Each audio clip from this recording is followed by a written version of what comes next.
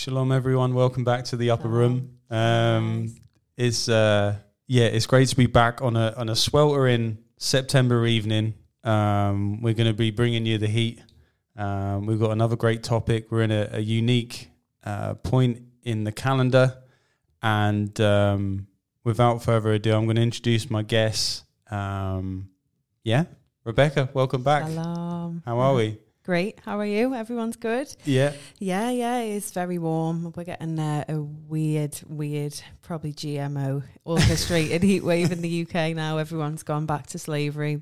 You know, it's just, but we're not complaining. I actually call it a Hebrew heat wave. Nice. Getting ready for the feasts. You know, everyone's going back to work and school, but the Israelites are coming alive. You know, everyone's on the lowdown, counting down to Christmas and that. You see it in the shops. You see Christmas, Halloween, the 1st of September. But we're just like, I got the firelighters, natural firelighters, logs, all half price. No one else is going camping, bar the Israelites, you know. So nice.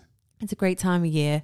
And I just wanted to come on and get everyone hyped, really.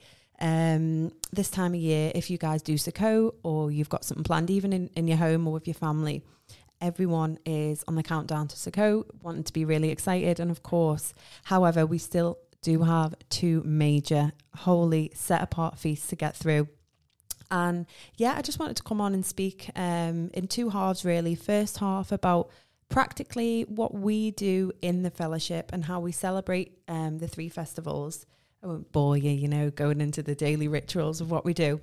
But just get you all excited. And I'm sure Darren can share some testimonies about what we've done at the Almond House and maybe inspire you to incorporate them in your family life, really. Nice. Sounds good. I think it's a unique time of year, a time of anticipation, a mixture of anticipation because you've got the celebratory prospect of Sukkot, but then also you've got very different dynamics in trumpets and atonement, and I think that they can possibly be overlooked in different ways, such as not only just for the organisation that goes into Sukkot, but because of the way it encompasses so much. There is a temptation to overlook the other 2. So I think it will do a great service and a great preparation to get into that, and as ever, I look forward to hearing what you got to say. So get us going, Bex. Where are we going?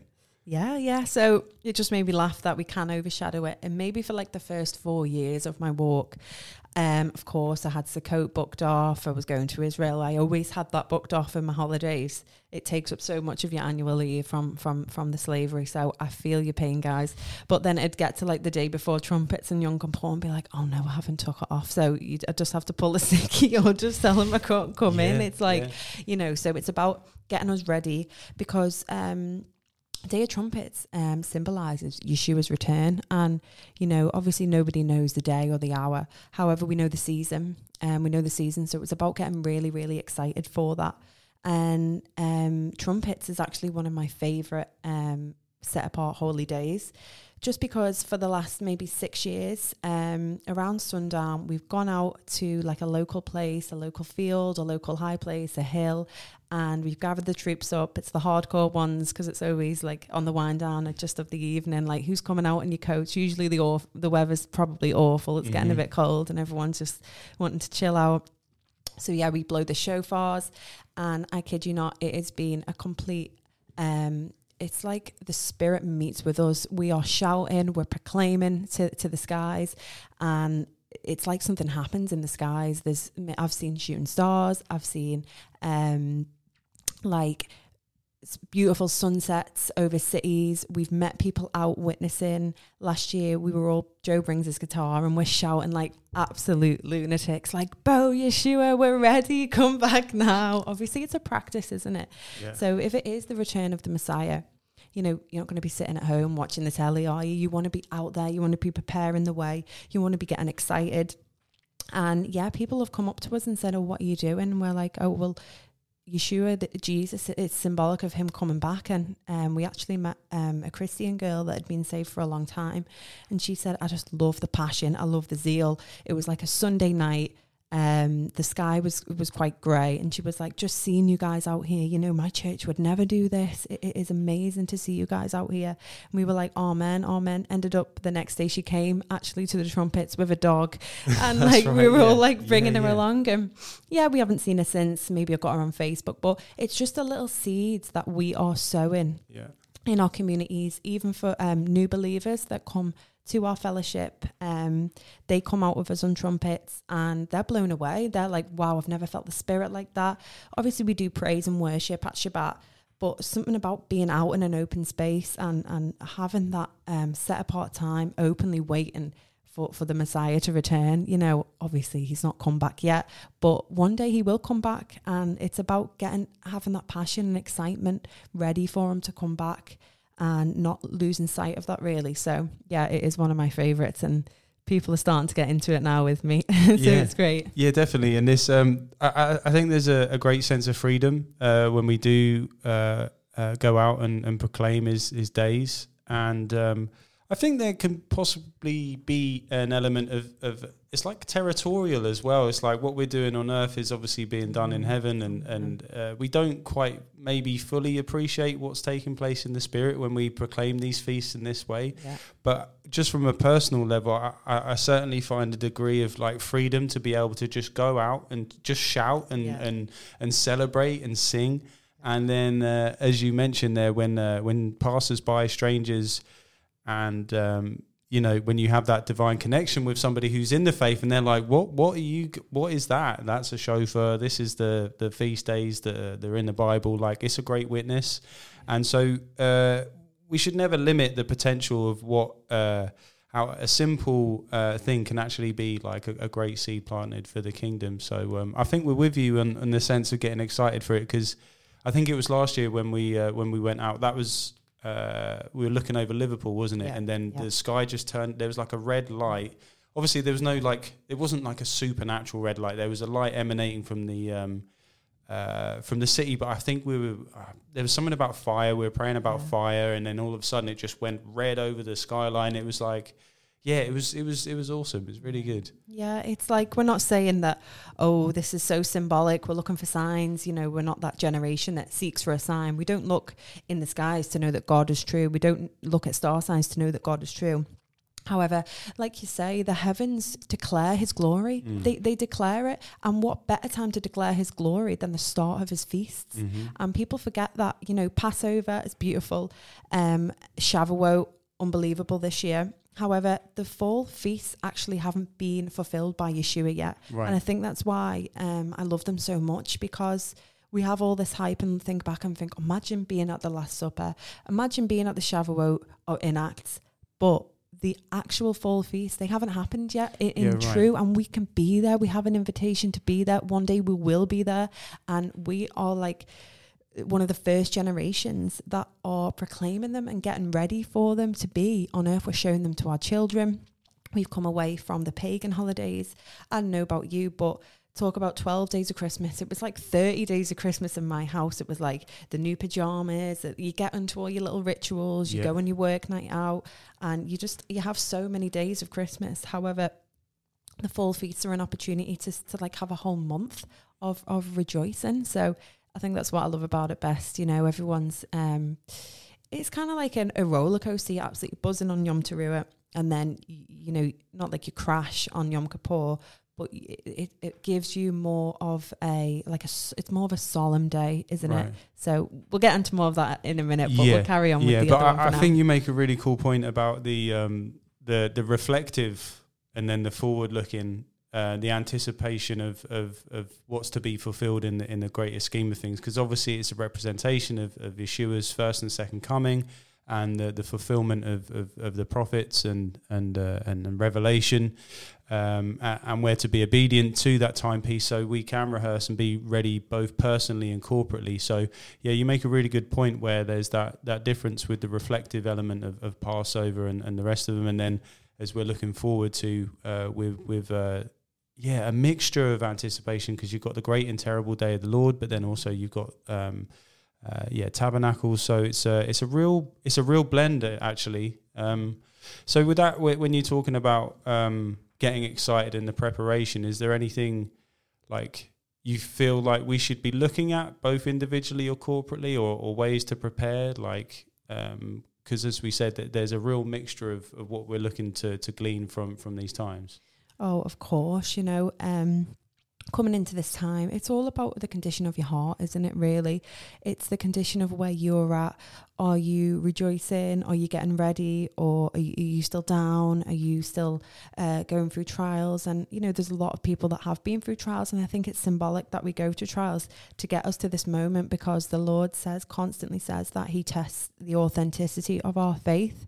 And to get around to the feasts is like you've accomplished a new year. It's like the Jews, actually, they celebrate. So I think the name that they change is Day of Trumpets, because it's all about Yeshua's second coming.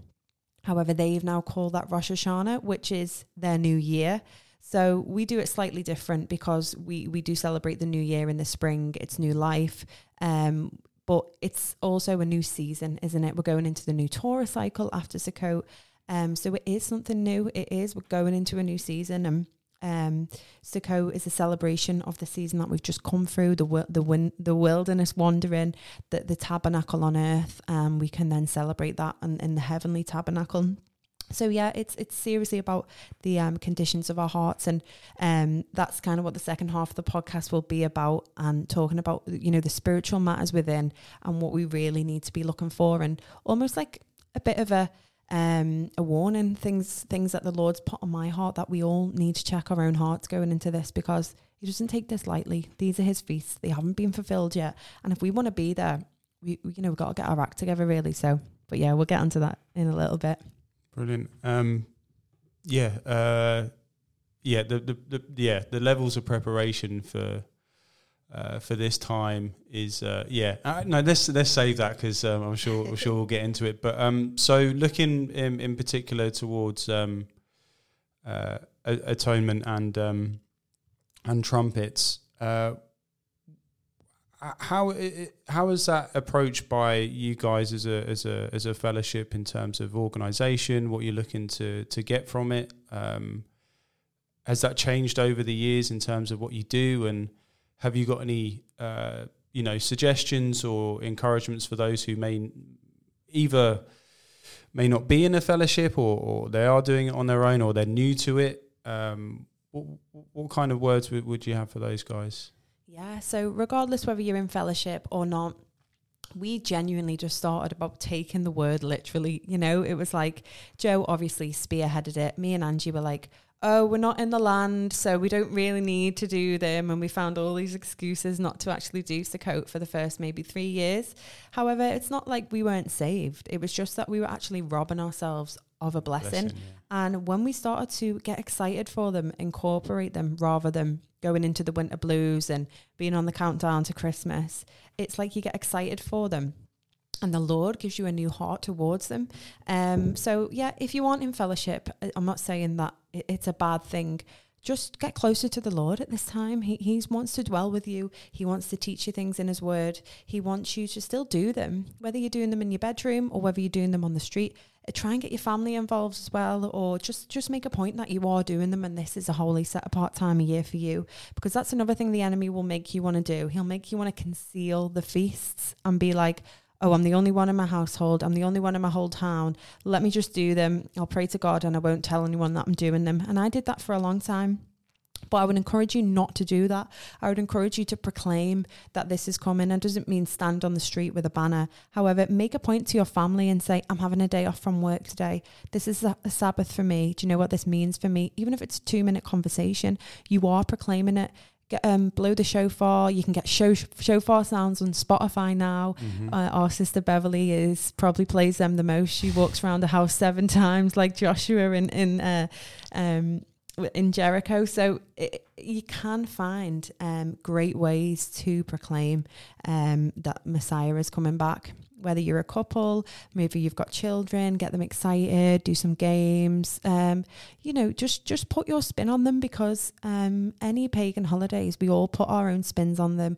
We all had our family traditions, and the Lord gives us free will. It's about how he wants to see our hearts and what we interpret with them. And you know, and Yom Kippur is amazing. It's truly blessed. And even when we didn't really know what we were doing in that festival, I'd never even done a fast before.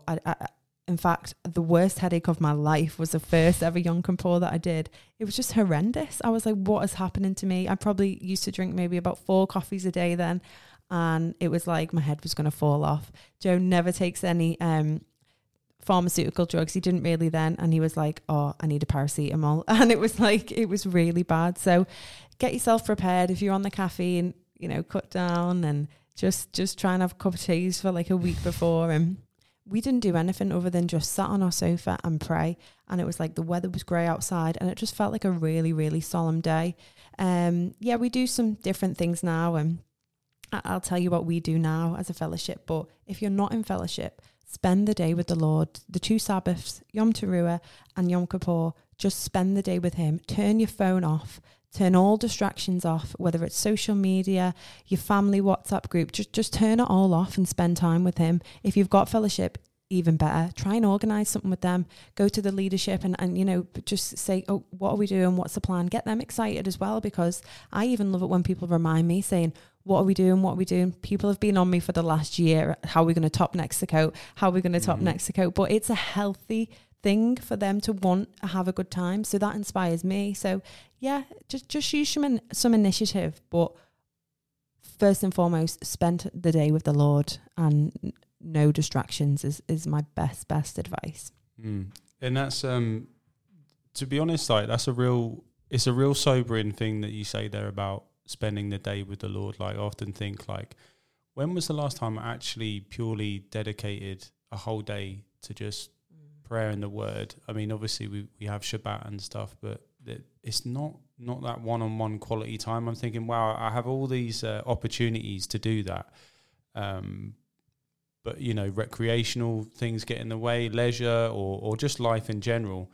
And the Lord's saying, look, this is it. This is the time. And I think, to be fair, to be graceful even, there are many of us, myself included, where it is hard to not to watch things, or even if it's a teaching, or like you try and you might even watch something that's biblical to justify that. Oh no, I'm doing atonement, I'm watching something biblical, but you're still not really like in the secret place. You're just passing the time. And I think that's, if I'm being honest, I need to really look at how my attitude going into atonement in particular, about, am I really using this time to really go deep, really go in? Or am I just going to try and get through the day like I've done on previous years, because it is heavy and somber? So I think that's a really good point. Like, if you have been doing this for a while, like, are you really going in, or are you just, going, not even going through the motions, but just trying to get through? Yeah. So I think that's a real challenge.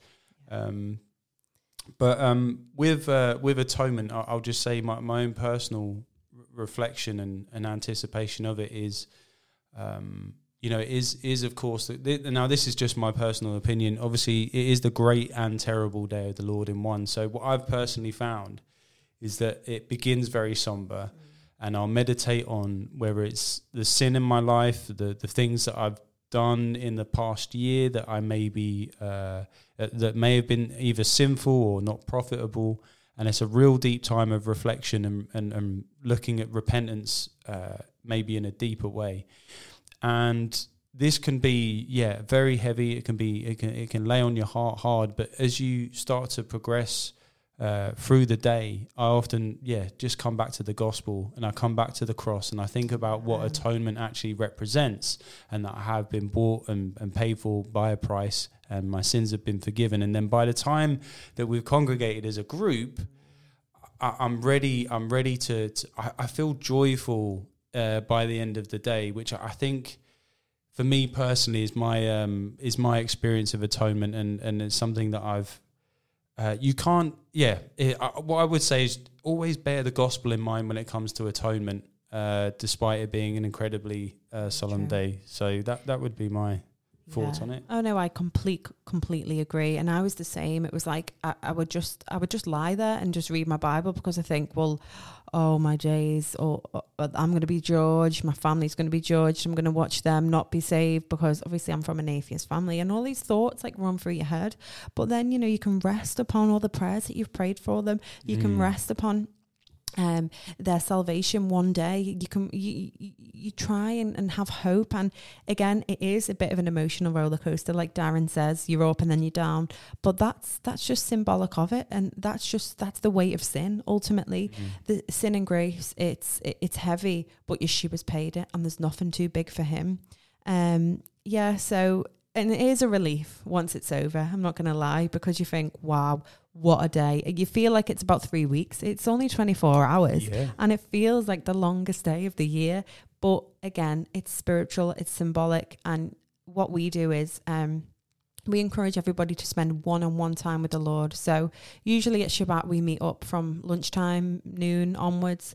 But at Yom Kippur, we don't do that. We actually wait until late afternoon, till the sun's setting, around 6 p.m. and we all, break our fast together. And I know some people don't believe that you may necessarily have to fast on Yom Kippur. There's different interpretations of the word, but we rest on the scripture. I can't remember what book it's in now. One of the prophets, where it says maybe Ezra, I can't remember. Anyway, how to afflict your soul through fasting. We rest upon that because, if we're going to be seeing our family getting judged, we're going to be judged. We don't want chemicals, food dyes, Babylon in our system. We want to be empty for the Lord. It helps you afflict in your soul, helps you concentrate more on what Yeshua really did for us and his ultimate sacrifice. So it's just what we incorporate and how we interpret the word. So I'm already seeing the YouTube comments. So no, you don't need to fast, blah, blah, blah. But do you know what? It's a great way. Yeshua, he fasted for 40 days. So what is one day? What is one day? It's a great thing to do when you're on that day, because again, you afflict your soul, and it adds to it. It adds to it. You've got nothing else to satisfy you. I think food can be a massive dopamine hit for us. It's like, I'll have that coffee in the morning, and then you're high, and then you want to have them carbs, and then you're on your protein, you get your energy, and it kind of strips that all away. It's just you and the Lord, and that's how he wants it on that day, because he does take it serious, and one day he will take it serious. So why not practice now? All the feasts are about getting a head start, and again, this is just a great way to get that head start by really getting in the spirit. So yeah, that's just what we do. As Darren said, do we change things every year? And that's what we do love about our fellowship. We're constantly learning on what works, and what, as our congregation's growing, we've got people that are moving up. Darren moved from Norwich, people exodusing out of London like you wouldn't believe when COVID hit. Like, I don't even know if there's anyone left in London. They all come up here. But yeah, it's great. So again, not like we want to put on a show. However, it's great to incorporate different people and make it a festival. It's called a festival for a reason. If you look at the root word of a feast, it's a set apart day for congregation and being close to the Lord. And the God says, if two or more are gathered, he'll be in the midst. So we sometimes meet in the afternoon. Males and females are separate. The males go and do some group discussion and group prayer, and confess sins to one another. And it's a safe space to let things out into the spirit. And it's not just about going, they're a sinner too, I'm a sinner too, and making yourself all feel better. However, it's a proclamation to the Lord, and it's a proclamation in the spirit to be like, I don't want to deal with this time next year. Yeah. And you've got witnesses there, two or more witnesses. Yeah. And you've proclaimed it, and you will get tested on it. I'm telling you right now, some of the confessions that I've heard on Yom Kippur from my own heart, and it'll only be like 6 months down the line, I'll be like, I prayed for this, like you gotta work better, because the spirit is working. The females have started doing it too. It was the males that did it first, the men. And there wasn't really that many women in the fellowship, but as sisters we did it last year, and it was powerful, and once one sister opens up, we all open up, and it's a safe space to not to be judged as well, because we are going to be judged, but it's up to God to judge us. And if what we'll get onto soon is if we confess our sins to the Lord, that is when we can be forgiven. It's the protocol in the Bible. So we kind of practice that on Yom Kippur. So might be a good thing. Again, it's not saying this is what you have to do Yom Kippur properly. It's just a little tradition that we have incorporated from the Spirit. Joe and Jack got it in the Spirit. They did it like a few years ago in the woods, and it was just beautiful for them to do. And it brings the brothers closer. It brings the sisters closer. But again, like I said, once you proclaim something on the Spirit of Yom Kippur, I mean, like, you will get tested on it, man. It's true. Yeah, definitely. And I think you've encapsulated a lot of elements to the feast in that description there. Like, it does say to confess your sins to your brothers. Obviously, with the nature of atonement, the accuser's looking to point his finger. So if you're putting out there in front of your brothers and ultimately in the Spirit, those accusations can fall down, and like you said, you will find yourself being tested on it. Now, I think you make a really excellent point about being able to incorporate new things within the way you do the feast, and this isn't about being extra biblical or taking away or adding to the word. It's what I found is that when we first come to the feast, we can turn into that zealot who hates on Halloween, hates on Christmas, and rightly so. We're told to have that righteous anger towards these things.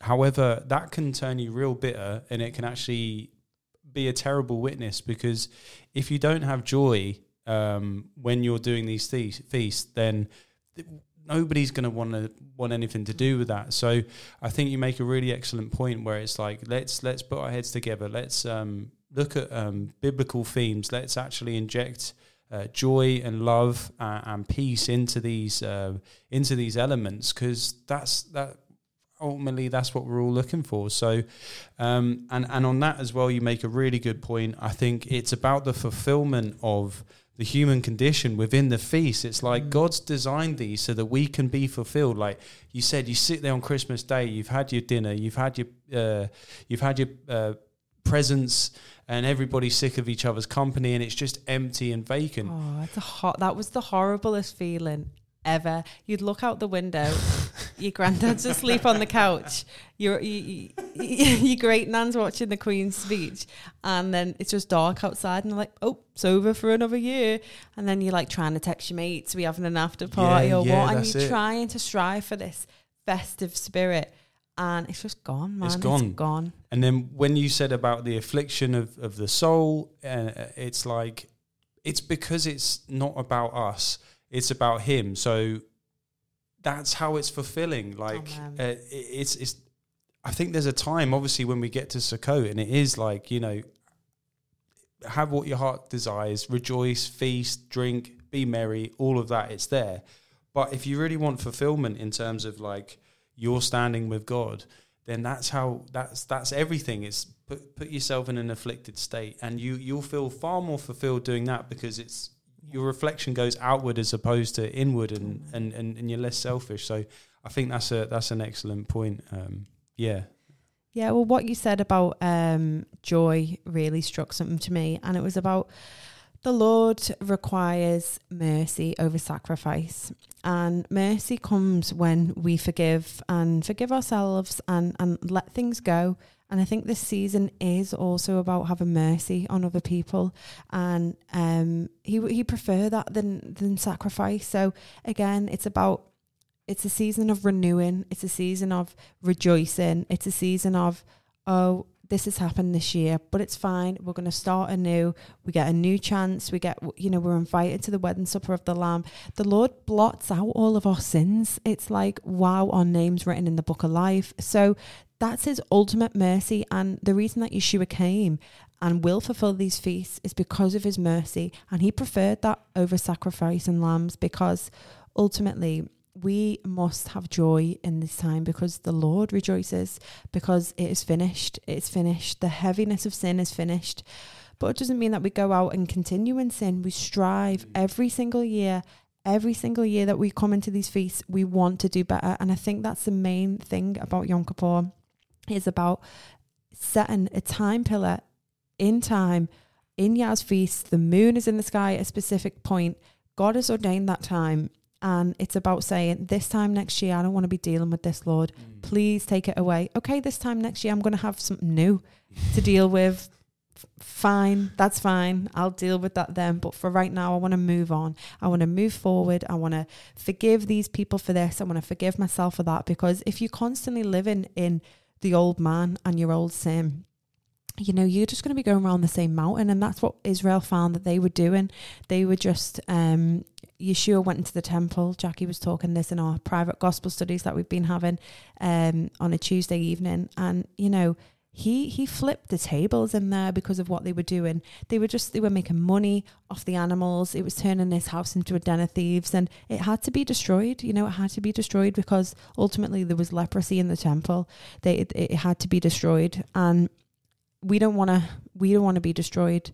You know, we have to take the leprosy out of our lives only through Yeshua, because there's things in my life that without the Spirit, I would have never changed. You know, you have to, and that's a good thing as well, to pray about, reveal things to me. We know at Yom Kippur there was unintentional sin that they still had to atone for. So there's things that Yeshua's atoning on our behalf that we may not even realize. You know, are we always ticking all the boxes? No, we're not. You know, how can we actually do all this 100% of the time? We can't. So he is still atoning for us even when we don't realize. So it's about praying, Lord, if there's anything that displeases you, please show me over the course of this year so I can deal with it, because we know that the accuser loves to hold us back, and he's constantly tattling on us to the Lord, saying, did you know about that? Did you know about that? But the Lord's grace and mercy, he doesn't overwhelm us. He shows us when we need to know.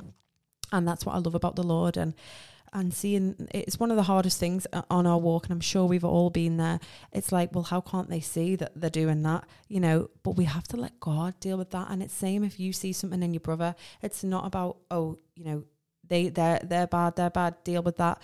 It's about praying that the Lord reveals it, praying that the Lord convicts him, and ultimately changes our attitude towards them people, because you know, the Catholic Church teaches levels of sin, but ultimately it's all sin. You know, we all fall short, and it's about asking the Lord where we fall short and not dealing with it, hopefully, this time next year, you know? Yeah.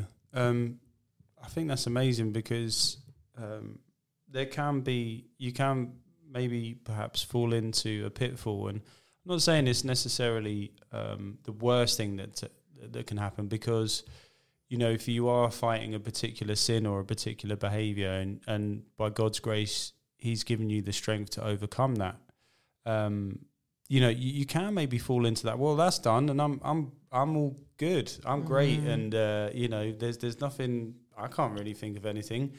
But if you're feeling like that, and you're noticing stuff in other people a lot, then get the mirror up, because that's the Lord showing you that you've still got exactly the same things going on in yourself, that you see in other people. So again, there can be an interpretation, particularly in the sort of I guess the Christian circles of you know, these are severe you know, law, fear mongering kind of.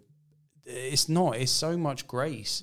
The cyclical nature of the Torah portions, the cyclical nature of the feast, it's Yah's continual mercy that year on year he's saying, look, even if you haven't quite overcome this, I'm giving you another chance. Like, let's go again. Let's have another go. So again, you make some really interesting points there about ask and seek. Are there any blind spots? Is there anything in my life that is just actually in my heart? It may not be an external behavior or thing that other people can see, but you know, Yah knows and tests the heart. So ask for that to be. I don't know why I'm saying that, because I'm going to have to deal with just that going to myself. say it's one of the most dangerous prayers to pray, but dangerous in a good way, because you know, we don't want to hide them anymore. We don't want to have things concealed, because ultimately we know the Bible says all things hidden will come to light. It's probably said about 4 times, whether good or evil. So it's going to come out. And Angie, my mother-in-law, this saying, she goes, it all comes out in the wash. And it's so true. You know, even in our own lives, we can convince ourselves that we're okay. I'm doing this fine. And it's usually in marriage as well. why are you doing this? You're this, and you're projecting it all onto that other person when ultimately you're doing it just as bad. And you come to a place in your marriage when you can just laugh now, like Joe goes, Becca, we're one flesh. Like, why are we even saying this to each other? We're just basically shouting at ourselves in the mirror, you know, like you're saying one thing about me, but we're one. So, you know, ultimately you can be hypocritical. But another thing is when you come on the Torah walk, what sometimes happens is we can convince ourselves that we are covered by Torah and that we're okay because we're doing the feast. No one in the world's doing the feast. Right, yeah. We've done away with all the pagan horrible stuff, so praise us, we are amazing. And you fall into this, it's self-righteousness, you know, and constantly Yeshua was rebuking that. If you go through the Gospels, which I think is the most amazing thing that we've been studying, the chronological Gospels, from the start of his ministry, he was calling the Pharisees hypocrites because they didn't practice what they preached, and they believed that they were covered by their acts of righteousness. And we're never, ever going to be covered by our acts alone, because we're never going to attain God's standard, because we're always going to have something in our hearts. You know, murder, I've never killed anyone, but I've certainly got angry at a brother in my heart, whether it was without cause, ongoing conflict. You know, God doesn't want that before he even hears our prayers, so we have to get that one out. Have we bitten back? Married life is a constant battle of when to bite back or not. And again, we're to turn the other cheek. Have we been hypocrites? Of course we've been hypocrites. We're criticising people's diets. We're criticising that. I'm giving health advice online, but at the same time, I might still be eating a Chinese takeaway. So it's like we're constantly being hypocritical. So again, the Lord, I'm not saying it's a massive sin to have a Chinese takeaway, but at the same time, we do have to practice what we preach, and the Lord knows that we're going to mess up. Essentially, we're not perfect. The only person on this earth perfect was Yeshua. Amen. And again, he was still tempted. He rebuked it with the word, and we need to learn from him. We need to learn from him, and that we need to, any temptations that we get, anytime we want to murder our brother in our heart, we need to remember that scripture that we can't do that, because Yeshua teaches us not to do that, and he takes it very, very serious. You might just think, oh, got a bit annoyed at him, but no, he actually takes it really, really serious. He classes it as murder. So it's about these things, the little things that we may class as little sins, that can actually manifest into full-blown sin. And I've seen, you know, it can have catastrophic events and circumstances. So yeah, it's about asking the Lord, is my heart in the right place? Am I here? Am I there? And we all need to ask these questions going into the feasts. And I'm not going to sit here and say that I haven't got things that I need to confess to the Lord. Of course, me and Joe, of course, but that's healthy and that's okay, because the Lord is doing a work in us, and the sanctification is the work of a lifetime. And amen, that we can be around brothers and sisters that understand us and don't put us on this pedestal that we are perfect, because we're never going to be perfect. You know, we are judged to a higher standard.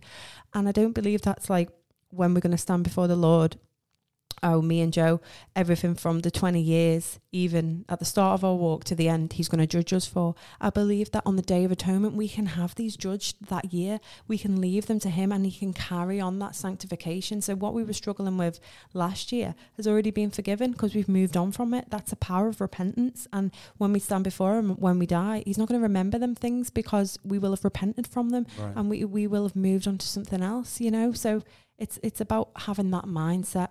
And when you have that mindset of grace and mercy and how the Lord is going to judge you, it changes your whole aspect on you and other people, you know, other people too. That's amazing. And again, because we have that real strange concept of Yeshua and God being outside of space and time. So, you know, behold the Lamb that was slain before the foundation of the earth. That atoning sacrifice was made before any of this, but yet there are still sins that are to be forgiven in the future, but all of our sins have been forgiven in the past. So it's a very strange and curious setup and an insight into the God we serve, in that, as you say, that on a year-on-year basis, we're given the opportunity to reflect on and repent for the sins that we committed, even whilst we're in a state of salvation. Just a quick question. Do you think, because I think you make a really interesting point about like almost having this dry observance of Torah and the feast. Do you think it's possible, again, you don't need a deep answer, do you think it's possible to observe the feasts, do the Shabbats, and not display the fruits of the Spirit? Of course. I mean, it's in the word. It's what Yeshua, it's a pharisaical spirit, isn't it?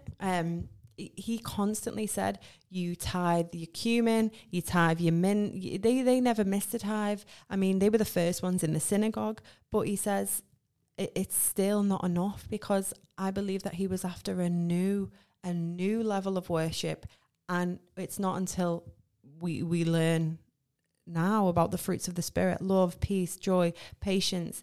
And I don't believe that the Pharisees were operating in the fruit of the Spirit. So it's about questioning ourselves and saying, are we operating as the Pharisees, or are we operating as how Yeshua intended? It doesn't mean that he never wanted us to do the law or incorporate the law, but it's spirit and truth.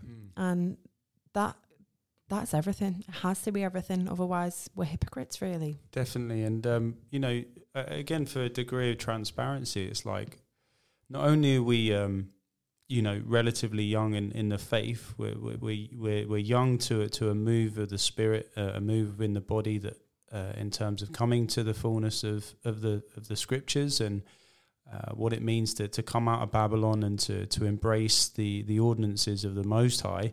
It's like I need that grace, because I want to be joyful. I want to be somebody that is embodying the joy of Christ. The last thing I want to do, and this is a position that I've been in the past, where I've just been self-righteous. I've been dry and just judgmental and lacking in the fruit, because I thought I had it cracked, because I was onto the truth of and yeah, of course, like that's the foundation. But without there's something about lacking joy. If you don't have joy in this, then there's no. It's not a witness for the alien, for the foreigner, and it's not a witness for the Jews who we're told that we're going to be making jealous. It's not a witness for the mainstream Christians. It's no good to anyone. So I think that's my heart is being open in the sense that I'm still learning. I still want to embrace like the fullness of these feasts, because I think each year, as you said, it's not about topping it. It's about actually getting the fullness of what these feasts represent, and how they can empower us in our walks with Christ, and the sanctification that's involved. So I think you make some very because even talking to them like this, if you rewind, say, like even 3 years ago, people would be like, "Oh no, you're not sold out. You're on some ultra grace," and it's like, nah, like I just want the fullness. Yeah.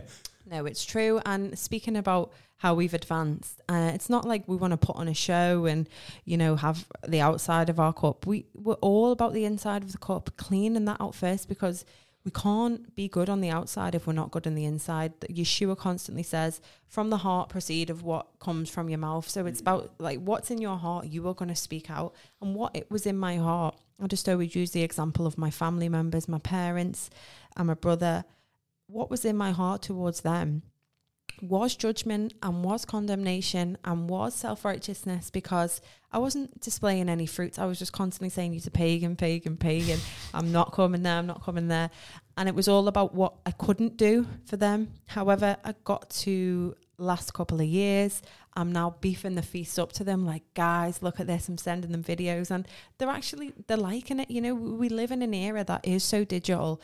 My mum could go on TikTok right now and watch a live mosque viewing, probably, like she could watch a live, she works with a Muslim woman. And although we do live in a time of diversity and it can be used for bad, we can use it to our advantage as well. And we can play on our feasts, and we can play on our rights as individuals. And I always encourage people to do that and get their families involved and talk to them about it. And you'll be surprised how much that they are interested. Last year, it was maybe our 8th year, and my mum actually came to Sukkot. Isn't a believer, isn't saved, doesn't confess the Lord, Jesus Christ, but she came, and I used the approach. I was shrewd in the way I did it because Jonah was 1.5, so I was like, you can come, you can help with Jonah.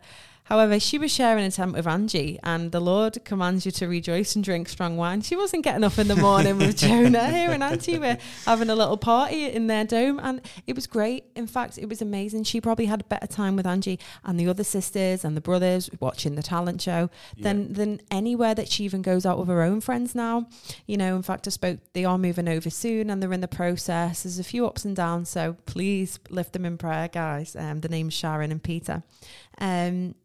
But they went out with some of their old friends, and she was just like, she didn't feel good off it. She was even saying like, oh, I'm not into that anymore. And not like from a spiritual perspective, but I know it's spiritual in the making. You know, I feel like they're going to come here, they're going to move here, and they're going to just constantly learn about what we do. And we're about to be a light to them and get them involved. There's feasts that you can invite strangers to.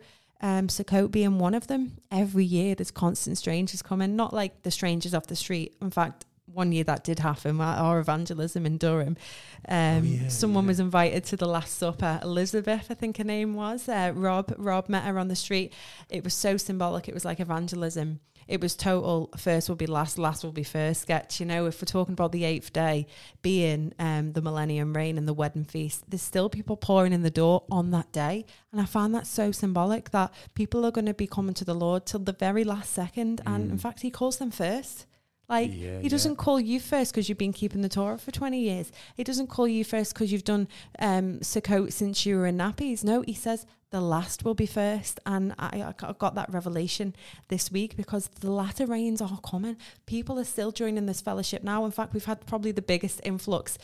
I'm like having to write notes saying, call these. And like, it's amazing. People want to come.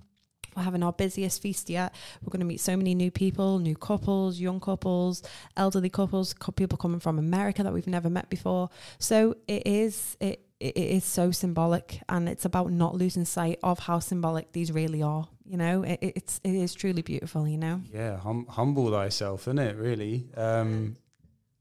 You packed a lot in there, Bex.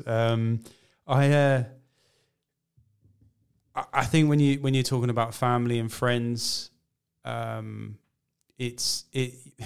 got a far better chance of them seeing the fruit and being part of the fruit than just being talked to or preached at. Because I've had that experience in the past where I've preached, I've pointed the finger, I've been judgmental, particularly towards family members, and arguably wasn't particularly well received. And I just resigned to the fact, I need the fruit of this walk to actually start to speak rather than my words. Jackie says quite often, to witness first through action, and then if possible or if necessary through your words. And I think that's a great testament to the feast. And again, the revealing of one's heart in that. So if your heart posture is one of humility, if it is one of joy, if it's one of gratitude, if it's one of genuine repentance, that you have the joy of salvation, and you're taking part on that year in, year out, that is such an effective and amazing witness, rather than just saying, I hate Christmas, it's rubbish, you're all pagans. It's like, no, like, have a look. Like, don't hide the light under a bush, because like they'll see it and they'll come to it. So praise God that it's not even about our skill. It's like, just do what he says. I'm going to take care of the rest. And I think, again, just thinking out loud, like, forgive me for limiting the potential of that. I'm so quick to limit how my family or friends would view or not be enamored by such an amazing thing. I think that would be really good to actually just meditate on the fact that these are so effective, and don't limit the effect that it could have on your loved ones. Yeah. I mean, why would you give up such a joyous time of year when you're with your family and friends, you're getting presents, you're having a great time, to just go and be miserable and sit in your room and hate everyone? And like, you're just not going to do it. Like, you let's be serious. Nobody's going to do it.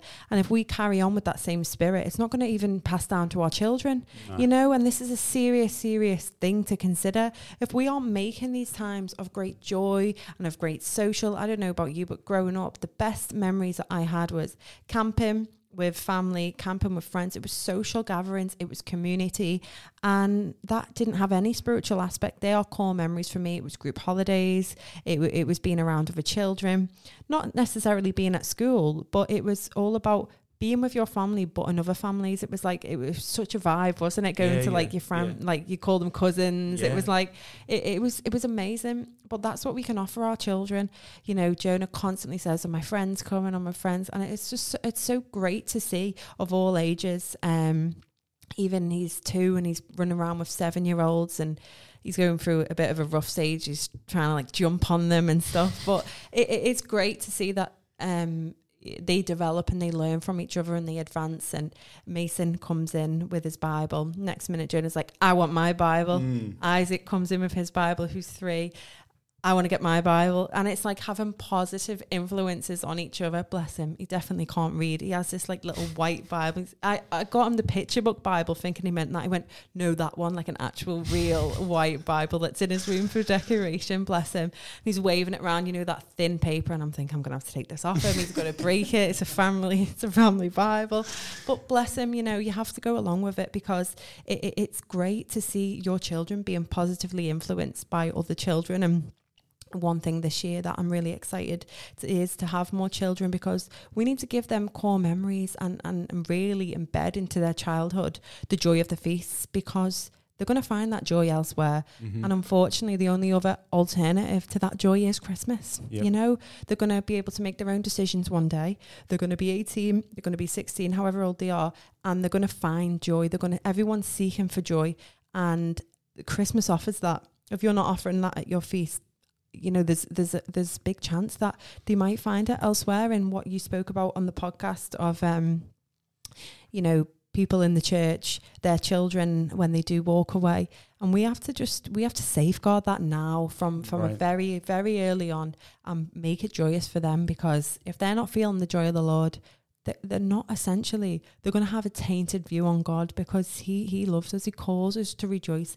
He calls us to sing songs of worship, and that is the way to chase away the devil. So it's not about, you're a sinner, you know, you need to take your lamb to the temple, you need a bigger lamb than me. That just didn't happen, did it? You know, they didn't go to the temple and say, "Listen, mate, he needs to go before anyone. He's the biggest sinner here." No, they were on their faces. Even if they couldn't afford a lamb, they would have a turtle dove, and they would make that sacrifice happen for them any way that they could. Are we doing that now? Are we making a sacrifice any way that we can to the Lord, to say, "Sorry, Father, forgive me of this. I don't want to deal with this"? Or, you know, are we removing all of our carnal flesh? You know, money was a very big thing in that society. You know, a lot of them were poor, a lot of them were affluent, and they made a way for their sins to be atoned for. And are we doing that?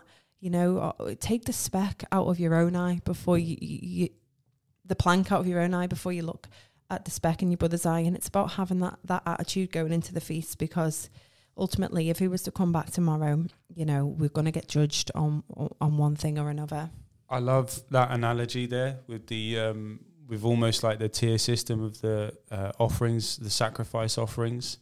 And I think this is possibly applicable to both, you know, the heaviness of atonement and then the lightness of Sukkot. So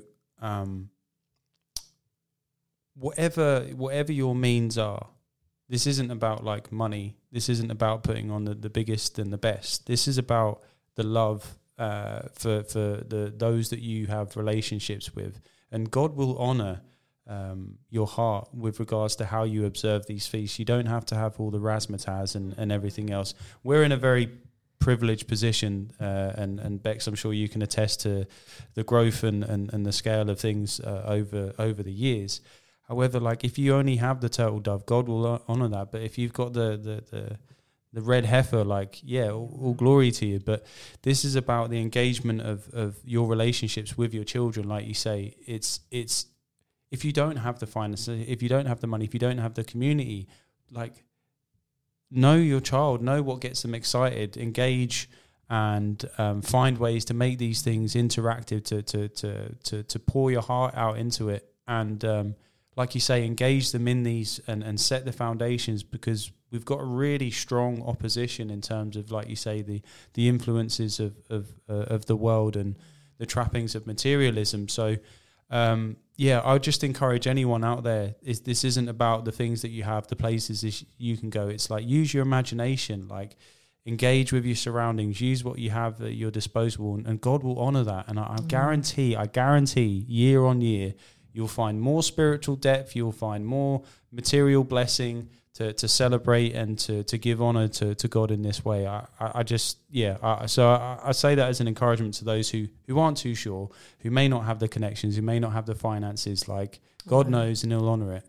Yeah, and speaking about the tier system and what you could give for the feast, it's also a reminder that God's commanded us all year, guys, to save for these feasts, by the way. And it's something that the enemy tries to steal away.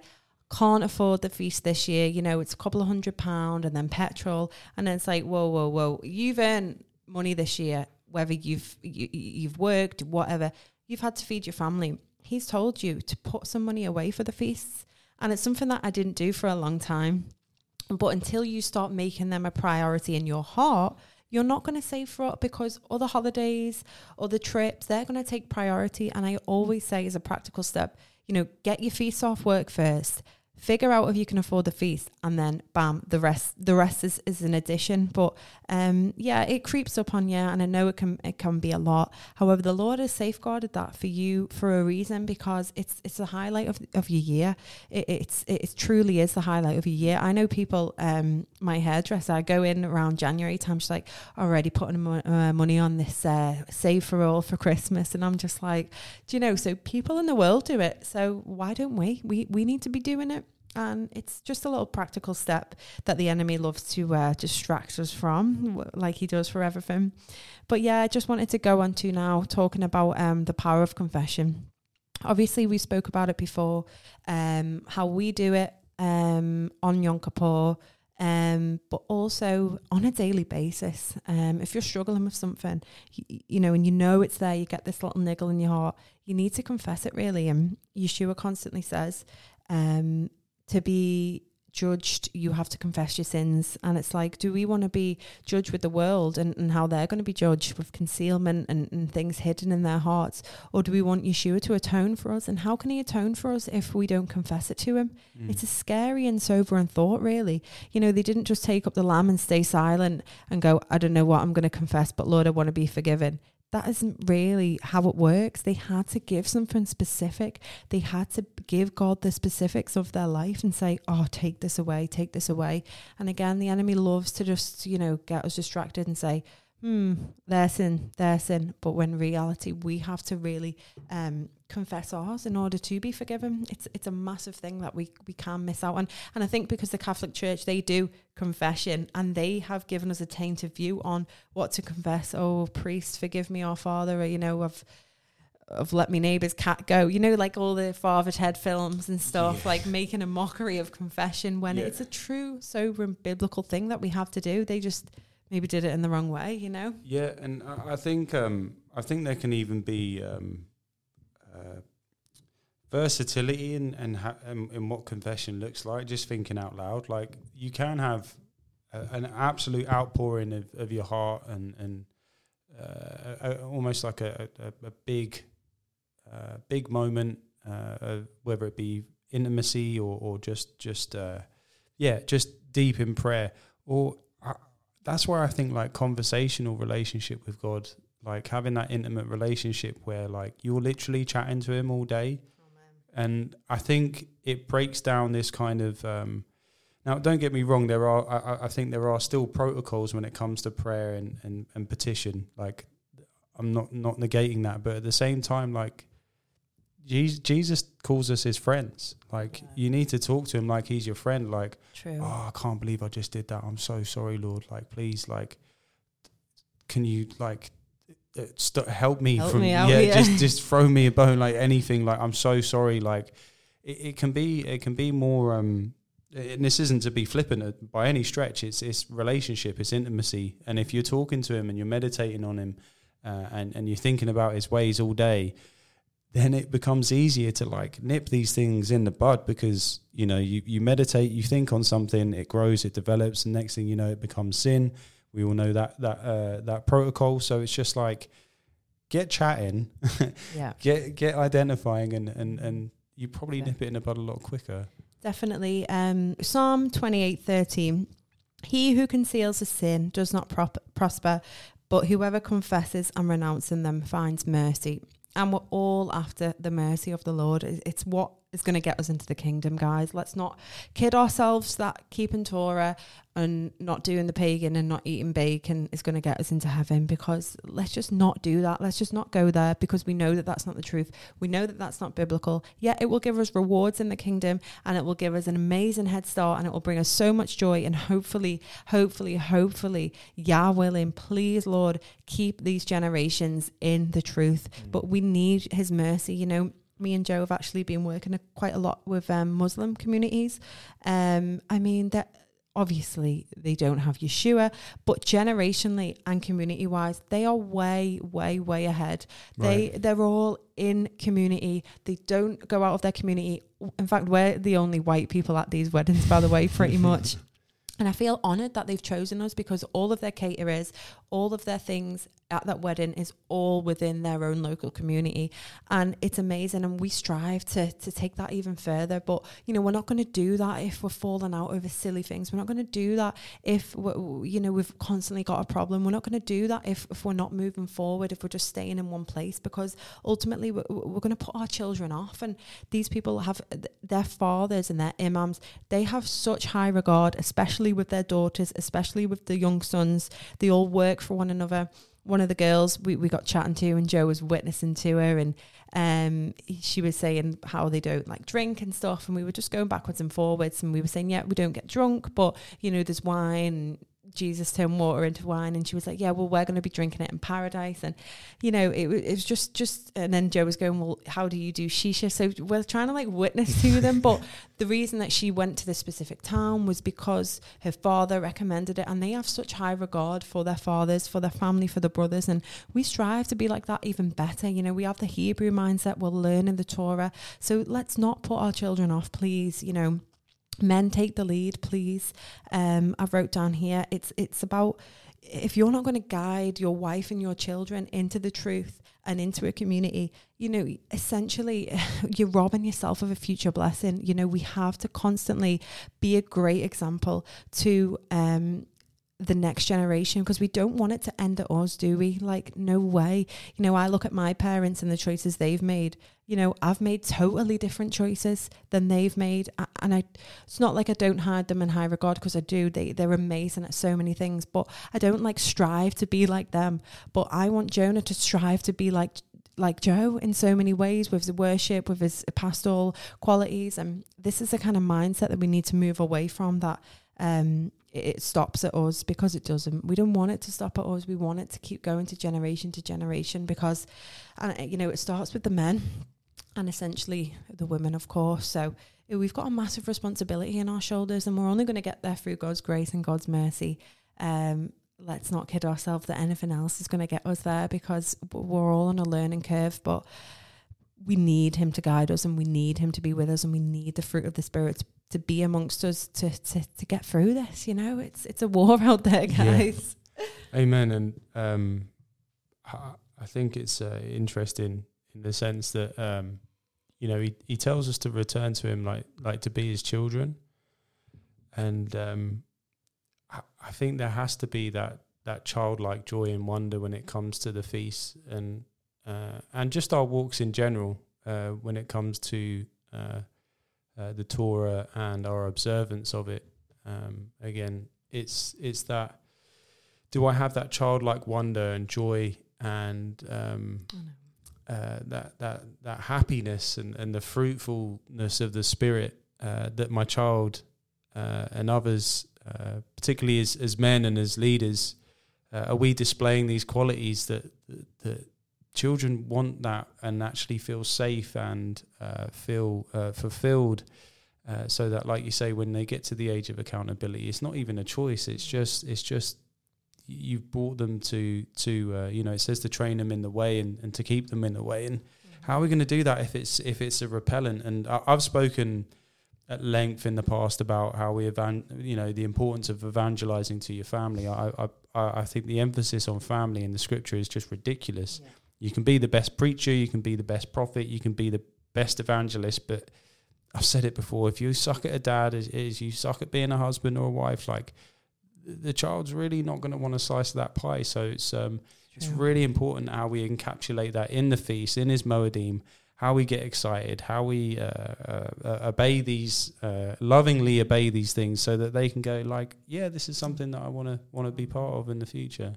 Yeah, and we constantly need God's grace to get us there, because you just be so weighed down about all the things that you're not doing and all the things that you need to do, and this constant like perfect standard that you're never going to meet. And there's constantly a thing that like children don't need a perfect parent. They just need someone that really, really loves them and tries and genuinely cares and is emotionally available. And we need to be like that for the Lord. He's not after us to be perfect. He's not after us but he just wants us to be there and emotionally available to change. And I'm just going to end on this this passage from Luke.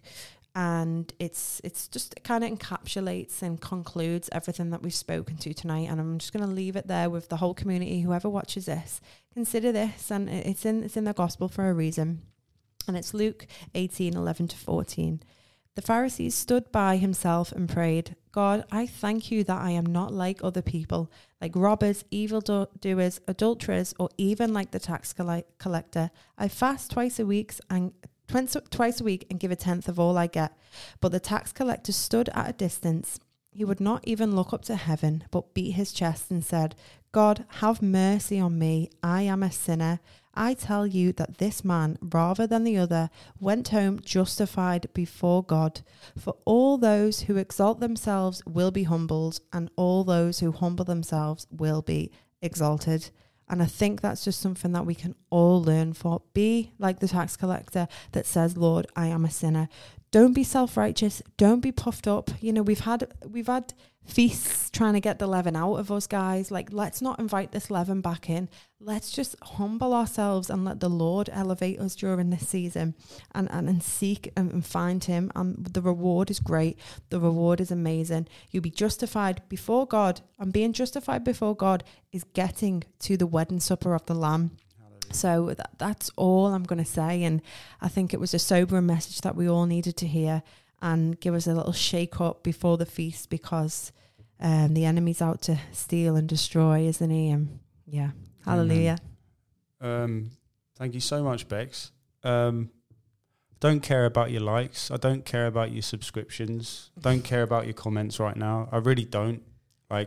I hope that this conversation genuinely blesses whoever listens to this. Amen. I hope that any scriptures that spoke to you really resonate and help you to walk this in joy, in spirit and in truth. Bex, I want to thank you so much for what you brought. And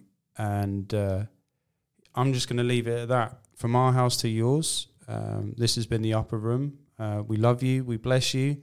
And get excited for the feast, because they're just around the corner. Praise Yah. Hallelujah.